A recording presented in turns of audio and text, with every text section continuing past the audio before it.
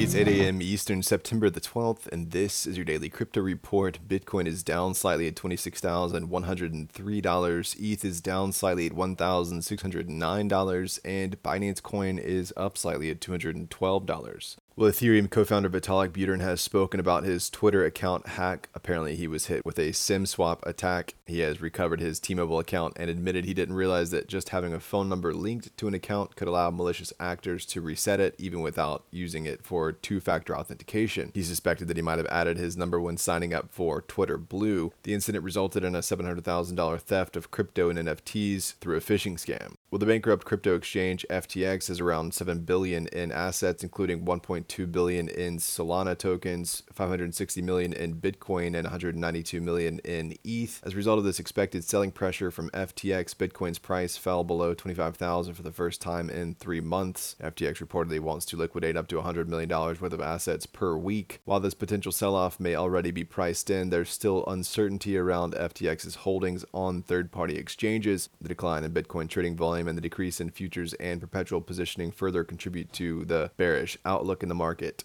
PayPal is hyping its crypto-related services by touting the new off-ramp service in partnership with MetaMask that allows users to convert digital currency into dollars. This service complements their existing on-ramp service, which enables customers to buy crypto. With the new off-ramp service, crypto wallet users in the US can convert their crypto directly from their wallets.